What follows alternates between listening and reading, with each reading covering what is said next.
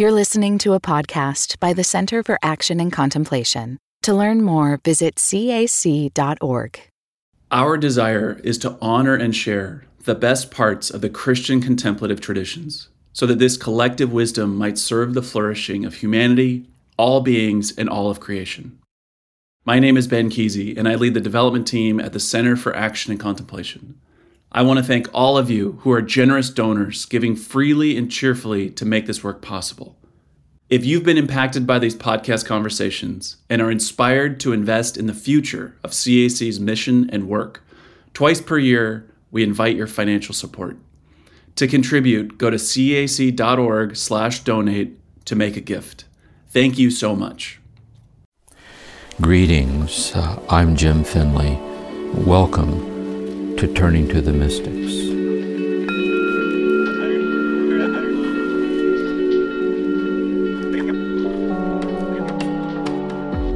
Greetings, everyone. Welcome to our time here together, turning for guidance to the Christian mystic St. John of the Cross. In his teachings, we enter into perfect union with God in a passage through a dark night. We're trying to understand what this dark night is of which he speaks, so that we may benefit from it and find guidance in it in our ongoing search to deepen our experience of and response to God's presence in our life. In the previous session, in the Sermon on Mount Carmel, Book 2, Chapter 13, we saw how we can begin to discern and respond to the emergence of the dark night in prayer and meditation. And we saw too that in that experience of the dark night in prayer, that there's a passive aspect and an active aspect. The passive aspect is it happens to us as the loss of gratification of the sense of God's presence in our life in prayer. That we're not gratified in thinking of the things of God. There's the loss of the felt sense of God's presence and so on. And the active night is we actively cooperate with that as we hand ourselves over in our powerlessness to experience God. We hand ourselves over to God. Like Jesus on the cross, Father, into your hands I commend my spirit. And in that active cooperation of surrendered openness to God in our helplessness, there begins to emerge in us this general loving awareness, this sense of resting in God, resting in us, beyond words, beyond thoughts, and so on, beyond emotion, the gate of heaven, a foretaste of eternal life, insofar as possible in this life, through this love.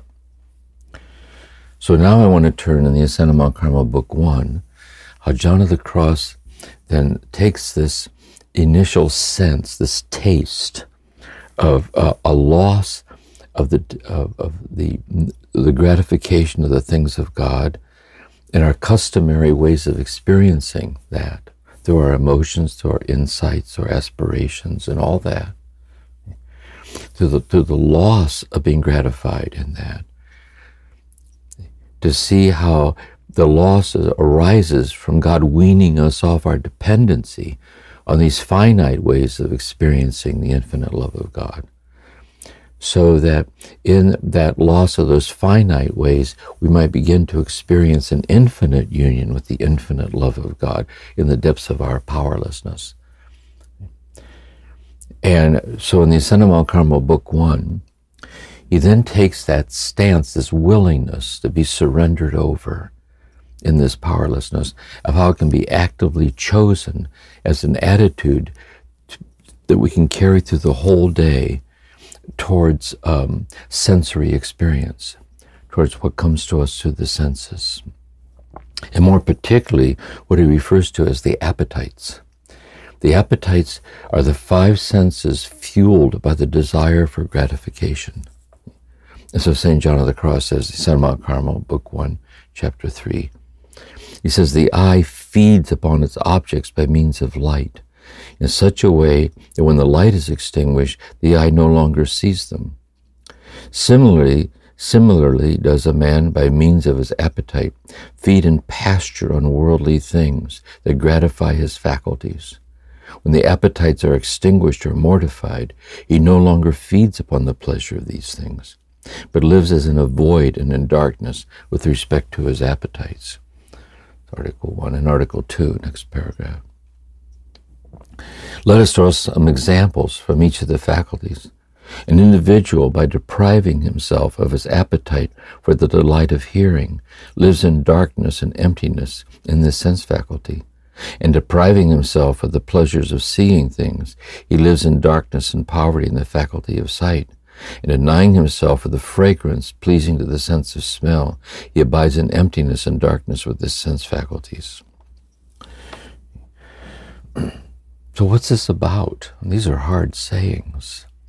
When I first started reading John of the Cross in the monastery, I had this image is he's saying, like, go ahead, go to one of the finest restaurants in town, get a window table with a lovely view, take in the ambiance, get some more appetizers, order the finest wine you can to pleasure your palate, get the most elegant meal, sit there, and all that. Just don't enjoy it. But he's clearly not saying that. So then what is he saying? See, how do we find our way through to what he's saying, which is actually understanding the ways of love, I think, an insight into the subtleties or depths of love, of a consummating unconsummated longings. And I want to get at this. See, how can we get at this? Not just at this level that John of the Cross is talking about, of this point of being carried over into more contemplative, mystical modes of experiencing God's presence insofar as possible on this earth through love, but to see how that the energies, those transformative energies, kind of rain down into and are actually present in all the layers and dimensions of love in our life, wherever it is found, the ways of love.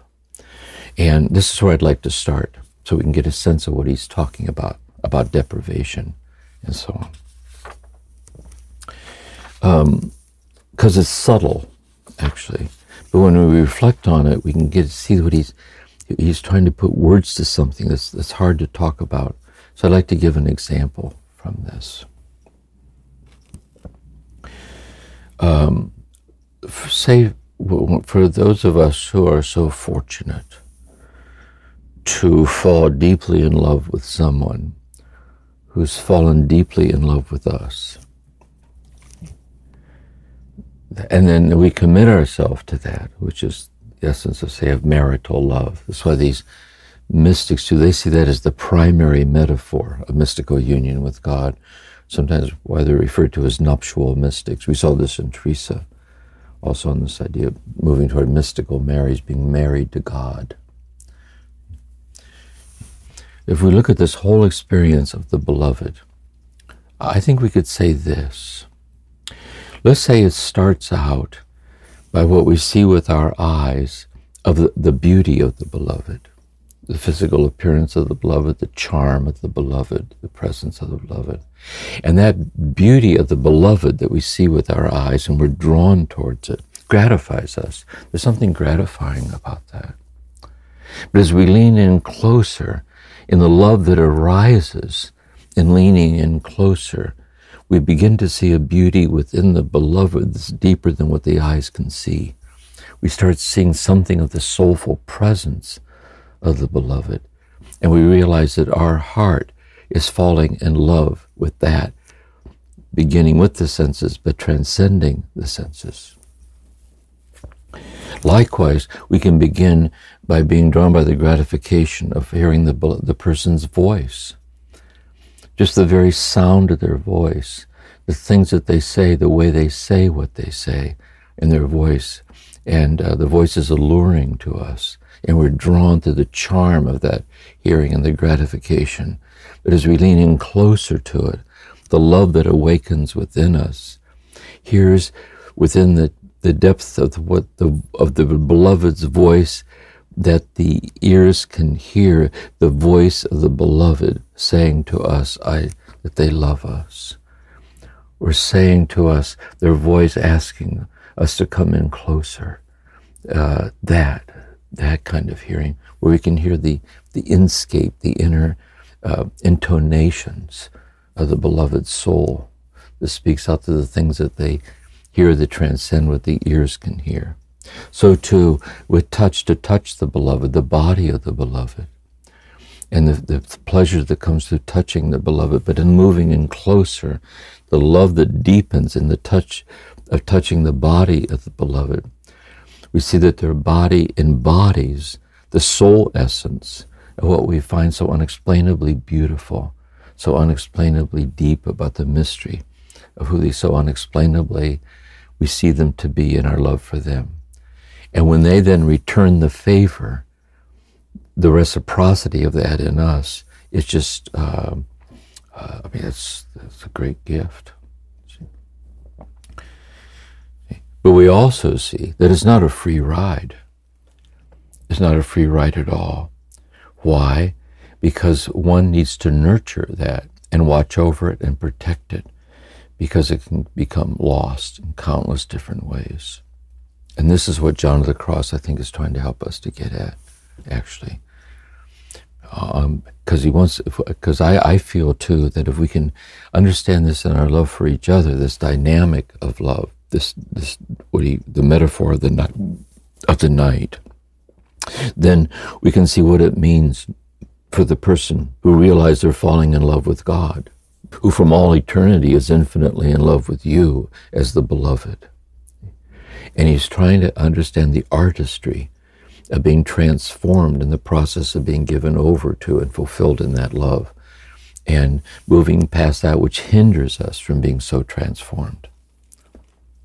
There's a country singer, Johnny Cash. I'll paraphrase it because I kind of remember it in my mind. I fell into a burning ring of fire. Down, down, down, the flames went higher, this ring of fire. And he says, with you, I find it very, very easy to be true. Because of you, I walk the line. I keep a close watch on this heart of mine. What's that mean? What's that mean? See, it means that the lover says to the beloved, yes, because of you, the burning ring of fire.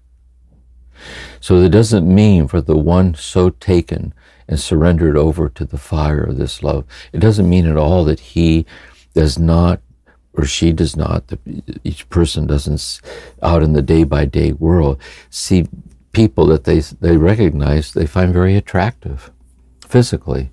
They just find that their physical appearance is very attractive to them. And there's that initial gratification that comes, being pleasured and being present to someone that we see to be attractive. But here's the thing. In seeing that attraction and that initial gratification, they don't act on it. They don't. Furthermore, not only do they not act on it physically, they don't indulge themselves in a kind of fantasized lingering in that. Why?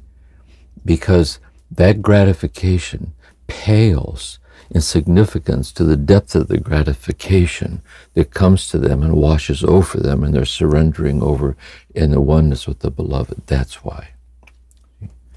Compared to that depth of what they see in the attractive person with their eyes, that gratification is as nothing to them compared to the deep soulful gratification that they see interiorly beyond seeing in the soul like this. And therefore they keep a close watch on the heart and mind. We don't go there. And in that sense then, you keep yourself in darkness, like in a deprivation of that gratification. You don't linger there, stay there, live there, lest one would risk watering down or losing the depth of the oneness. So too with hearing and hearing the beloved's voice. It doesn't mean that one doesn't hear in the voice of another person, the beauty of their voice. or the beauty of the things they say or how they say them, the charm of it, doesn't mean that one doesn't recognize that. And it doesn't mean that it doesn't bring its own gratification, but one doesn't go there. One lives in extinction of that desire, meaning one does not indulge oneself in it.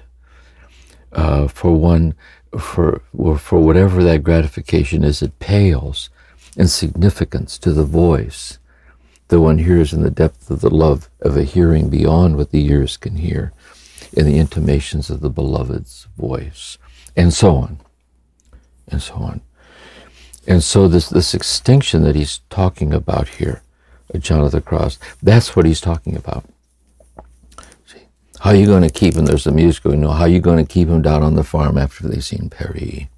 See, how are we going to settle for the passing gratifications of sensory pleasures through touch and seeing and hearing and so on, once we've touched this deep gratification, interior, innermost gratification, giving it in love? And so we need to be protective and watch over it, which is the art of fidelity. Fidelity. Now, John of the Cross then, I think, takes the same dynamic, because it's a continuum, and how it applies then to God. And to say that, yes, it's true that in our meditation, we are gratified in meditation in our life, because there are consolations that come to us, an inner warmth of the felt sense of the presence of God. And then also we can see then God's presence shining out through the beauty of the things that we see, the sunset, a single flower, a sleeping child. We get intimations of the presence of God in the things that we see, in the things that we touch, and the things that we hear. All of that. See, with these finite ways of experiencing the infinite presence of God incarnate in our bodies, in our life, in our relationships, all of that efficacious unto holiness. But when we die and pass through the veil of death, we pass into an infinite union with the infinite love of God, beyond seeing, beyond hearing, beyond what we can touch. And John of the Cross says, then the deprivation comes in beginning to get a taste of that heavenly fulfillment of oneness, having tasted obscurely, and having tasted it, one then holds in abeyance the gratification of sensing God's presence through and the pleasures that are offered to us through the senses, because compared to this the slowly emerging depth of oneness, we don't stay there. We don't stop there as our base of operations. We acknowledge the gratification that's present, but then we see past it, seeing that the gratification doesn't gratify the deepest longings that are stirring within us in this oneness, like this. And so I think this is really the thing, because he said the issue here, he says, is that the cause of this darkness, that is the reason one chooses to deprive oneself in this artistry now of falling in love with God, falling in love with you, beyond thoughts and words and images, and so on, in the depths of your heart. The cause of this darkness is attributable to the fact that the soul is like a tabula rasa, a blank slate.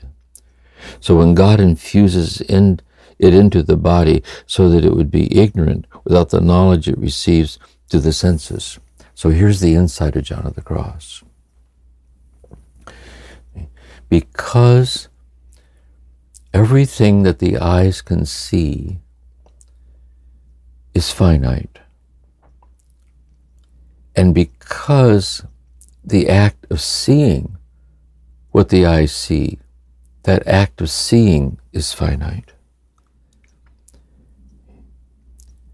and because the gratification that comes through seeing what the eyes see is finite, it means that gratification, compared to the infinite gratification of immersion in the infinite love of God, is nothing to us. We see the nothingness of it. Likewise, same thing with hearing, same with touch. And so then he says, this is chapter 5, so he tries to bring this home to us. And in Article 3, Chapter 5, he says, it ought to be kept in mind that an attachment to a creature makes a person equal to that creature. That is, love evokes likeness. We become like what we love. And so he starts his litany. All the creatures of heaven and earth are nothing when compared to God. I looked on the earth, and it was empty and nothing, and at the heavens, and I saw that they had no light. Jeremiah chapter 4:23. By saying that he saw the earth as empty, he meant that all of its creatures were nothing, and that the earth was nothing, compared to the infinite presence of God, this presencing itself for, in, and as the presence of the earth. It is as nothing to us, because it's all passing away. So what is it that never passes away in the midst of all that passes away? It is this infinite presence that is now being revealed to the soul. In that infinite presence, then, you can see the nothingness of the gratification of what passes away compared to the love that never passes away. All the beauty of creatures compared with the infinite beauty of God is supreme ugliness, as Solomon says. A soul so unsightly, and so on.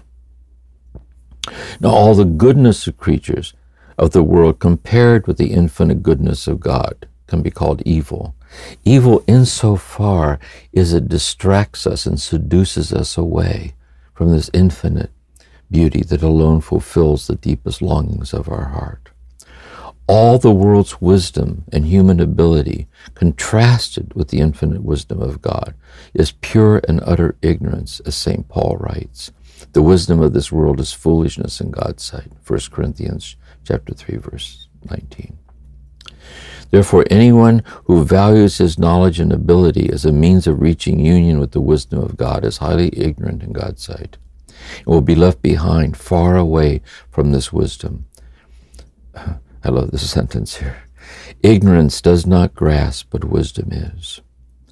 And in God's sight, those who think they have some wisdom are very ignorant. Only those who set aside their own knowledge and walk in God's service like unlearned children receive wisdom from God. So this is the tone of it then. And this is something very, very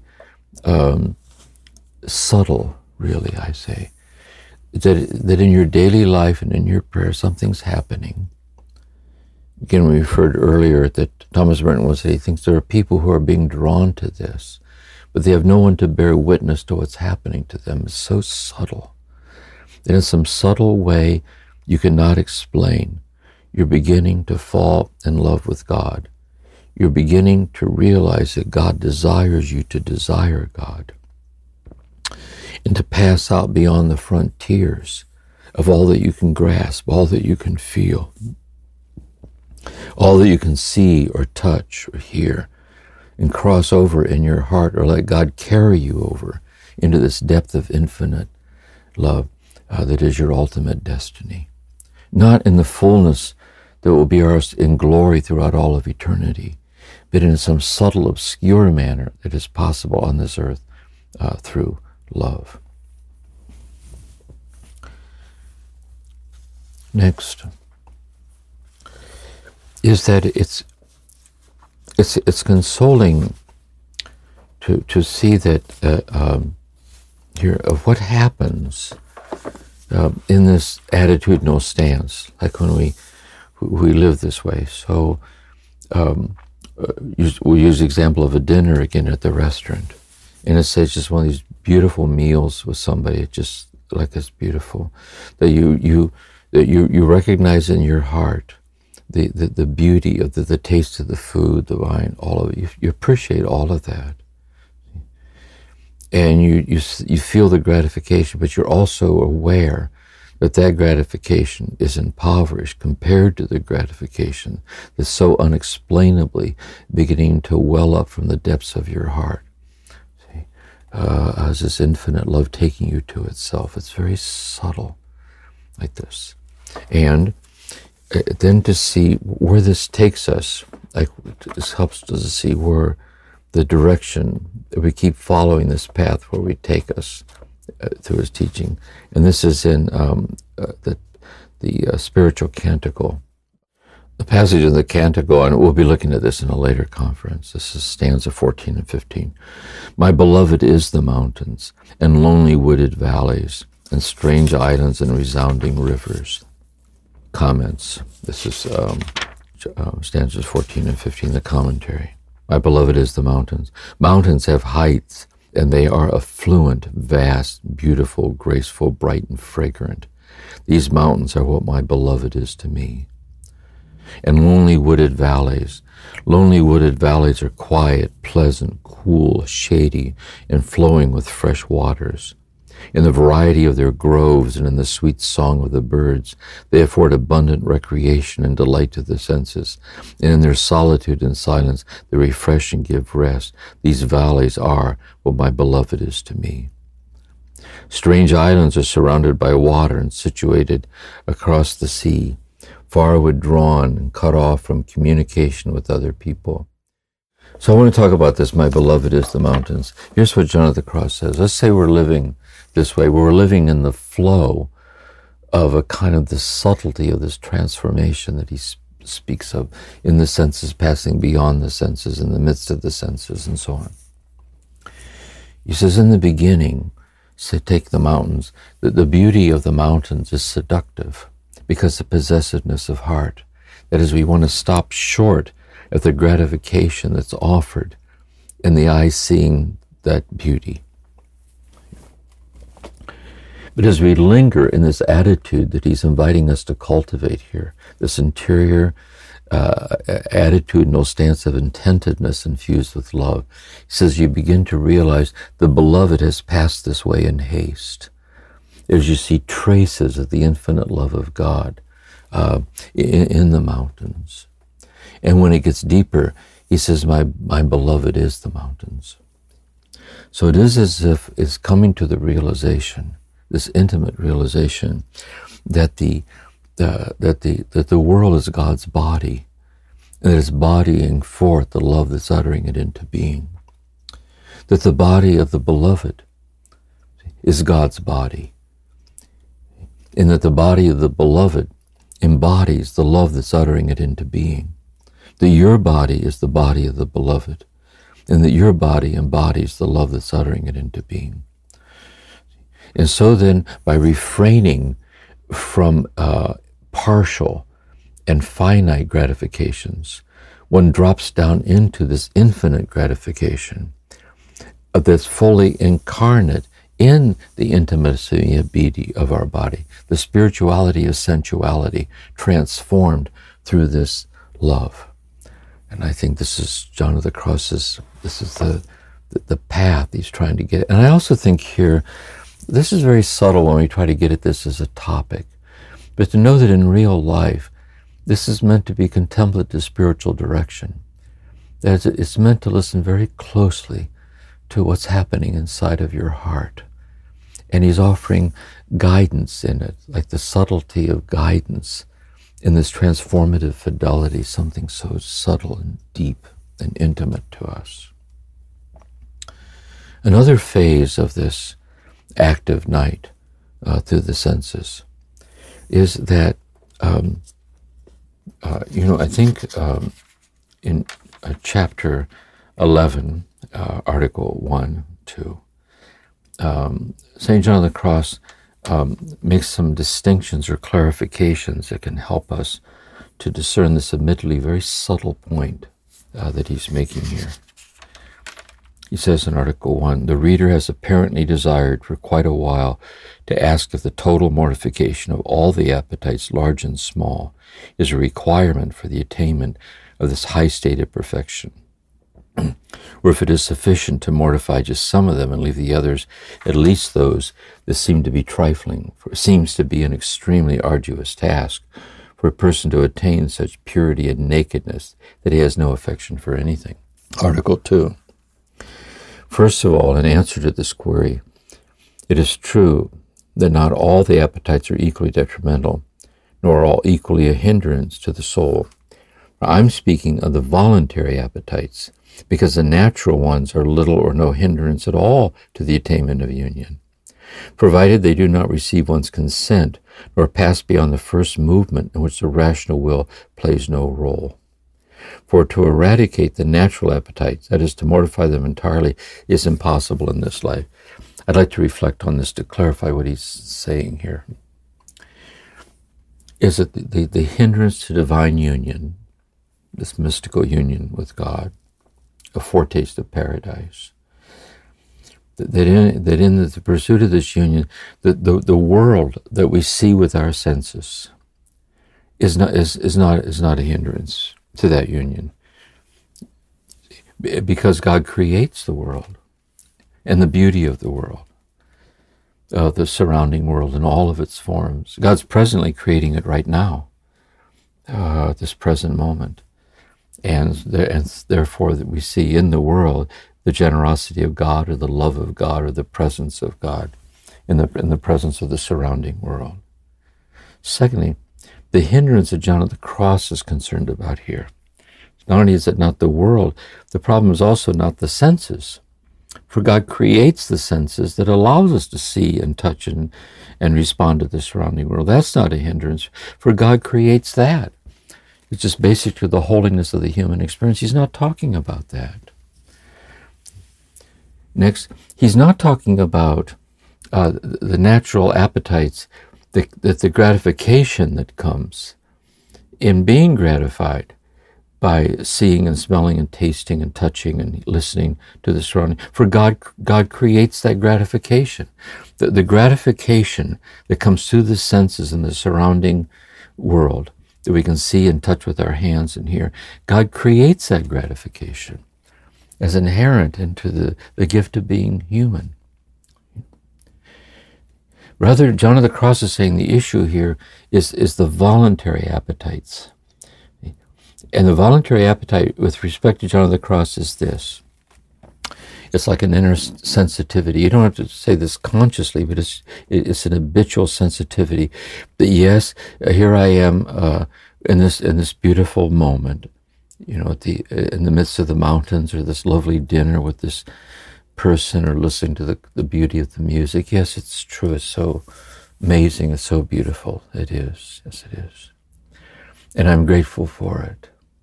But I know in my heart that this gratification is infinitely less than the gratification that I'm just beginning to experience in a wordless, sweet, interior communion with God beyond thought, beyond feeling, beyond emotion. It's a foretaste of heaven. Because that taste, that gratification, is an infinite gratification. And all this gratification is a gratification that's finite. And therefore, because it's finite, it's infinitely less than what I'm looking for. And therefore, I experience it. I experience the gratification, but I'm just very sensitive to the fact that I not stay in the moment at that level intentionally, that I not stop there to seize hold of it or have it, but rather I let the spirituality of sensuality, I let it all flow through me, reminding me of and opening out upon this very deep gratification of infinite union with infinite love. And that's what he's talking about. And he's also saying that also doesn't mean, also venial sins, quote, imperfections in this do not hinder us. We'll be talking about that in just a moment. Because we're poor, weak creatures. We're talking about realizing on purpose that there's a habit. This is understanding the heart of addiction in a way. That there are certain habits that compromise the fullness of the love that we're called to. And even though we realize it, we postpone addressing it. The price paid for the half-lived life is bitter.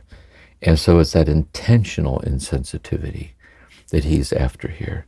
And then awareness of the insensitivity, that's then where we turn in realizing that, because we're poor, weak creatures infinitely loved by God, that we ask for God's help, that we learned with God's help to look past and beyond that, and to work at letting go of and passing beyond the realms of the finite, to pass through beyond the frontiers of the horizon of the finite into this infinite love that's transforming us and calling us into itself so unexplainably in the depths of our heart.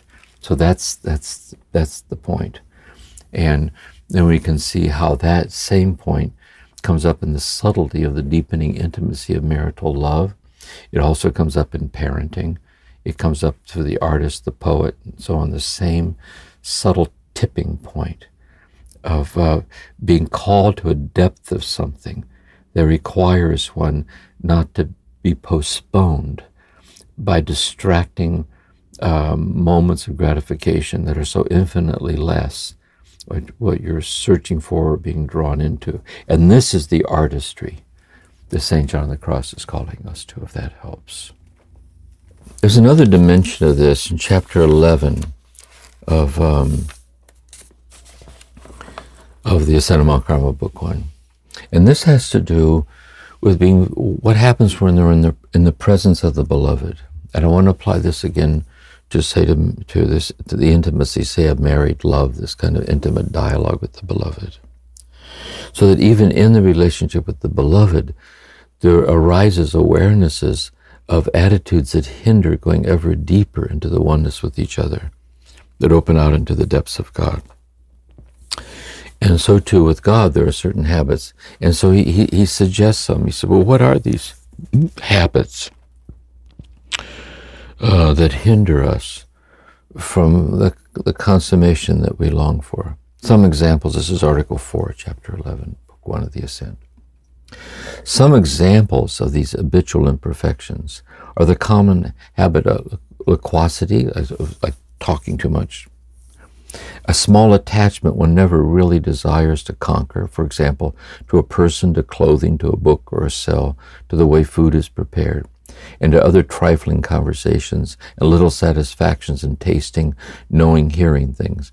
Any of these habitual imperfections and attachments to them causes as much harm as an individual would in the daily commission of many other imperfections. It makes little difference whether a bird is tied by a thin thread or by a cord.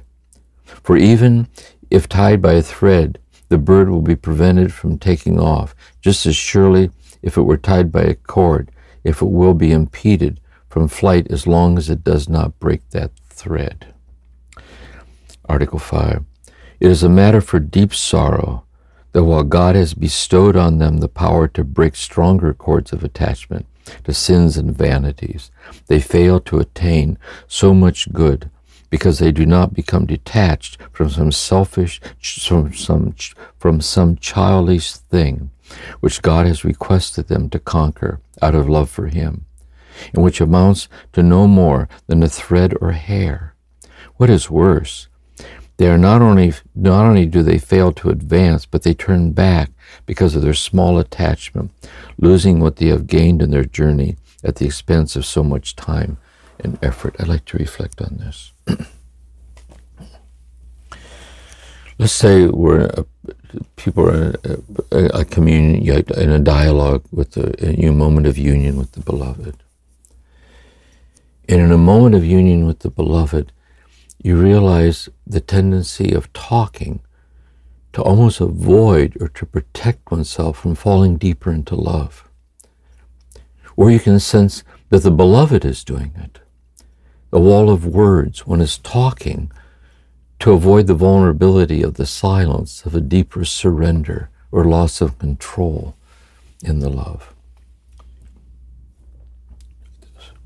Or put it another way, notice that there may be certain habits,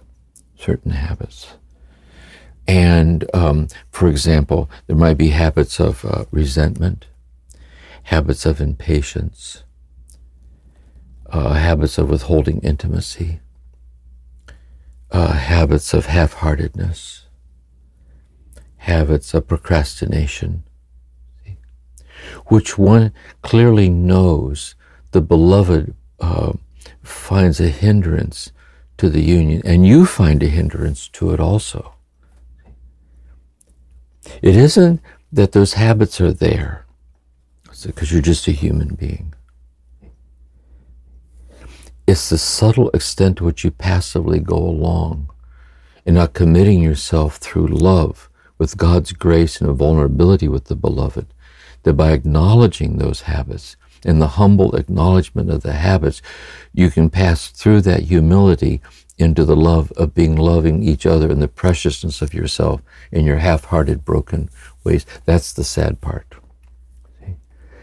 The sad part is the delayed gratification that comes in the vulnerability of a kind of an openness that isn't dependent on the ability to actually get past all that. May or may not with some of these things. But to get past the kind of subtle ways of the indifference, of allowing yourself to be unexplainably loved in the midst of those very unresolved matters of your heart, as an echo of how God loves us, as infinitely precious in the unresolved matter of our wayward ways. And I'd like to share an image of this, for me as a way to end.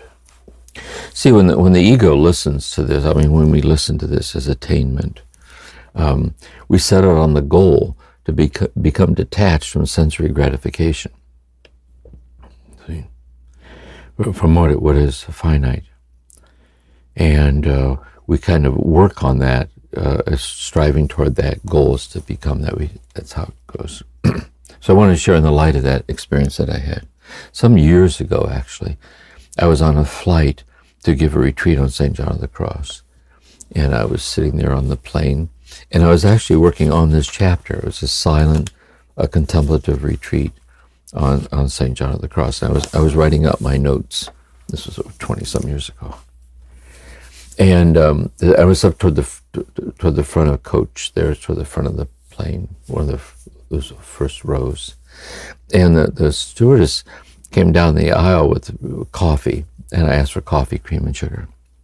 So when the person put down my coffee, I had an aisle seat, and I was working on my notes on detachment from sensory gratification. And I noticed that the attendant did not put down the cream and sugar, which I always have with my coffee. So I looked over my shoulder to try to get her attention, and she couldn't hear me. So I kept writing on my notes on detachment from sensory gratification. And so I reached up and I pushed the little light and made a ding sound. So hoping the person would come right back, what is it? And here's your cream and sugar. I pushed it, and I kept working on detachment on sensory gratification, and the person didn't come back. So I looked over my shoulder going, why is it so hard to get some decent service here? And what's going on? So to make a statement, I pushed the button twice, like ding, ding, to make a little statement to assert my frustration. Then I went back to my detachment on sensory gratification, and then I realized what I was doing. See, I was so embarrassed.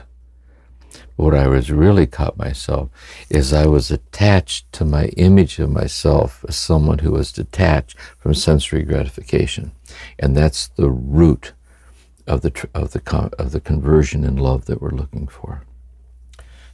It's not the attainment of something, but rather the love that attains us and our inability to attain it by taking us to itself in all the unresolved matters of our heart, so unexplainably, deeper, deeper, deeper, ever deeper. So we'll end here with this. And you can see here that I guess with all these mystics really, it's really, it's not challenging because it's academic. It's challenging because we're not used to someone inviting us to be so attentive to such delicate levels of the interiority of our mind and heart, surrendered over into the presence of God. And so for whether we're being called to the dark night, this deprivation of finite consolation, so that in the deprivation we might taste the infinite consolation of God insofar as possible through life, whether it pertains to us, that is, that's happening to us, or it might not be happening to us just yet, but to know that the transformative artistry of this love, like the Tao, like Lao Tzu, like it rains down into the lowest places, giving life to everything, that this same transformative energy is present in all the modalities of our life, in marital love, but I think it's also present. We don't have the time to expand on this here, but we mentioned this earlier too. Any transformative process where you've been accessed by a love for some deep, deep thing that asks everything of you, the way of the artist, the way of the poet, the way of the musician, the way of the teacher, the way of the healer, the way of the solitary, that there's something like an expansive depth that's opened up to you. You lean into it and it's calling you to itself. But you can follow it not without a price, because you have to be willing to forego and not get caught up in the pleasures and pastimes and diversions that would water down the fidelity to the transformations that you're being called to. And so this is really, I think, the refinement of experiential self-knowledge and love, the St. John of the Cross, and all the mystics are inviting us to.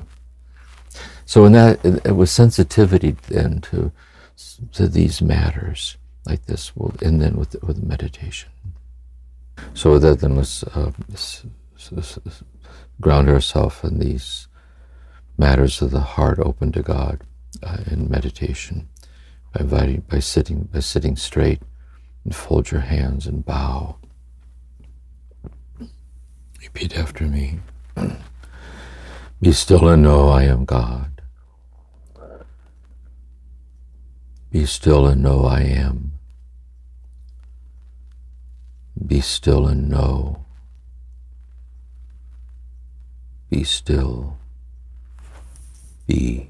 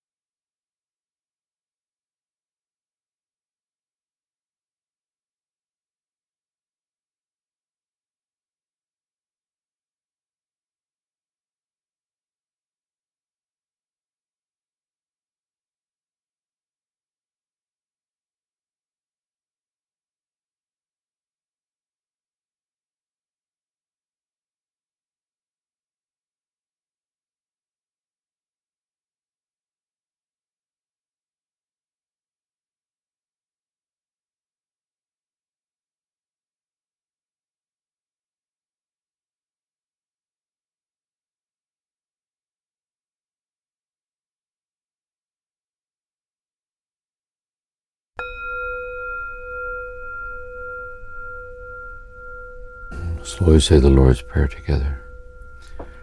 Our Father, who art in heaven, hallowed be thy name. Thy kingdom come, thy will be done, on earth as it is in heaven. Give us this day our daily bread, and forgive us our trespasses, as we forgive those who trespass against us. And lead us not into temptation, but deliver us from evil. For thine is the kingdom, the power, and the glory, now and forever. Amen. Mary, Mother of Contemplatives, pray for us. Saint Teresa of Avila, pray for us. Saint John of the Cross, pray for us. Till next time, blessings. Thank you for listening to this episode of Turning to the Mystics, a podcast created by the Center for Action and Contemplation. We're planning to do episodes that answer your questions. So if you have a question, please email us at podcasts@cac.org or send us a voicemail at cac.org/voicemails. All of this information can be found in the show notes. We'll see you again soon.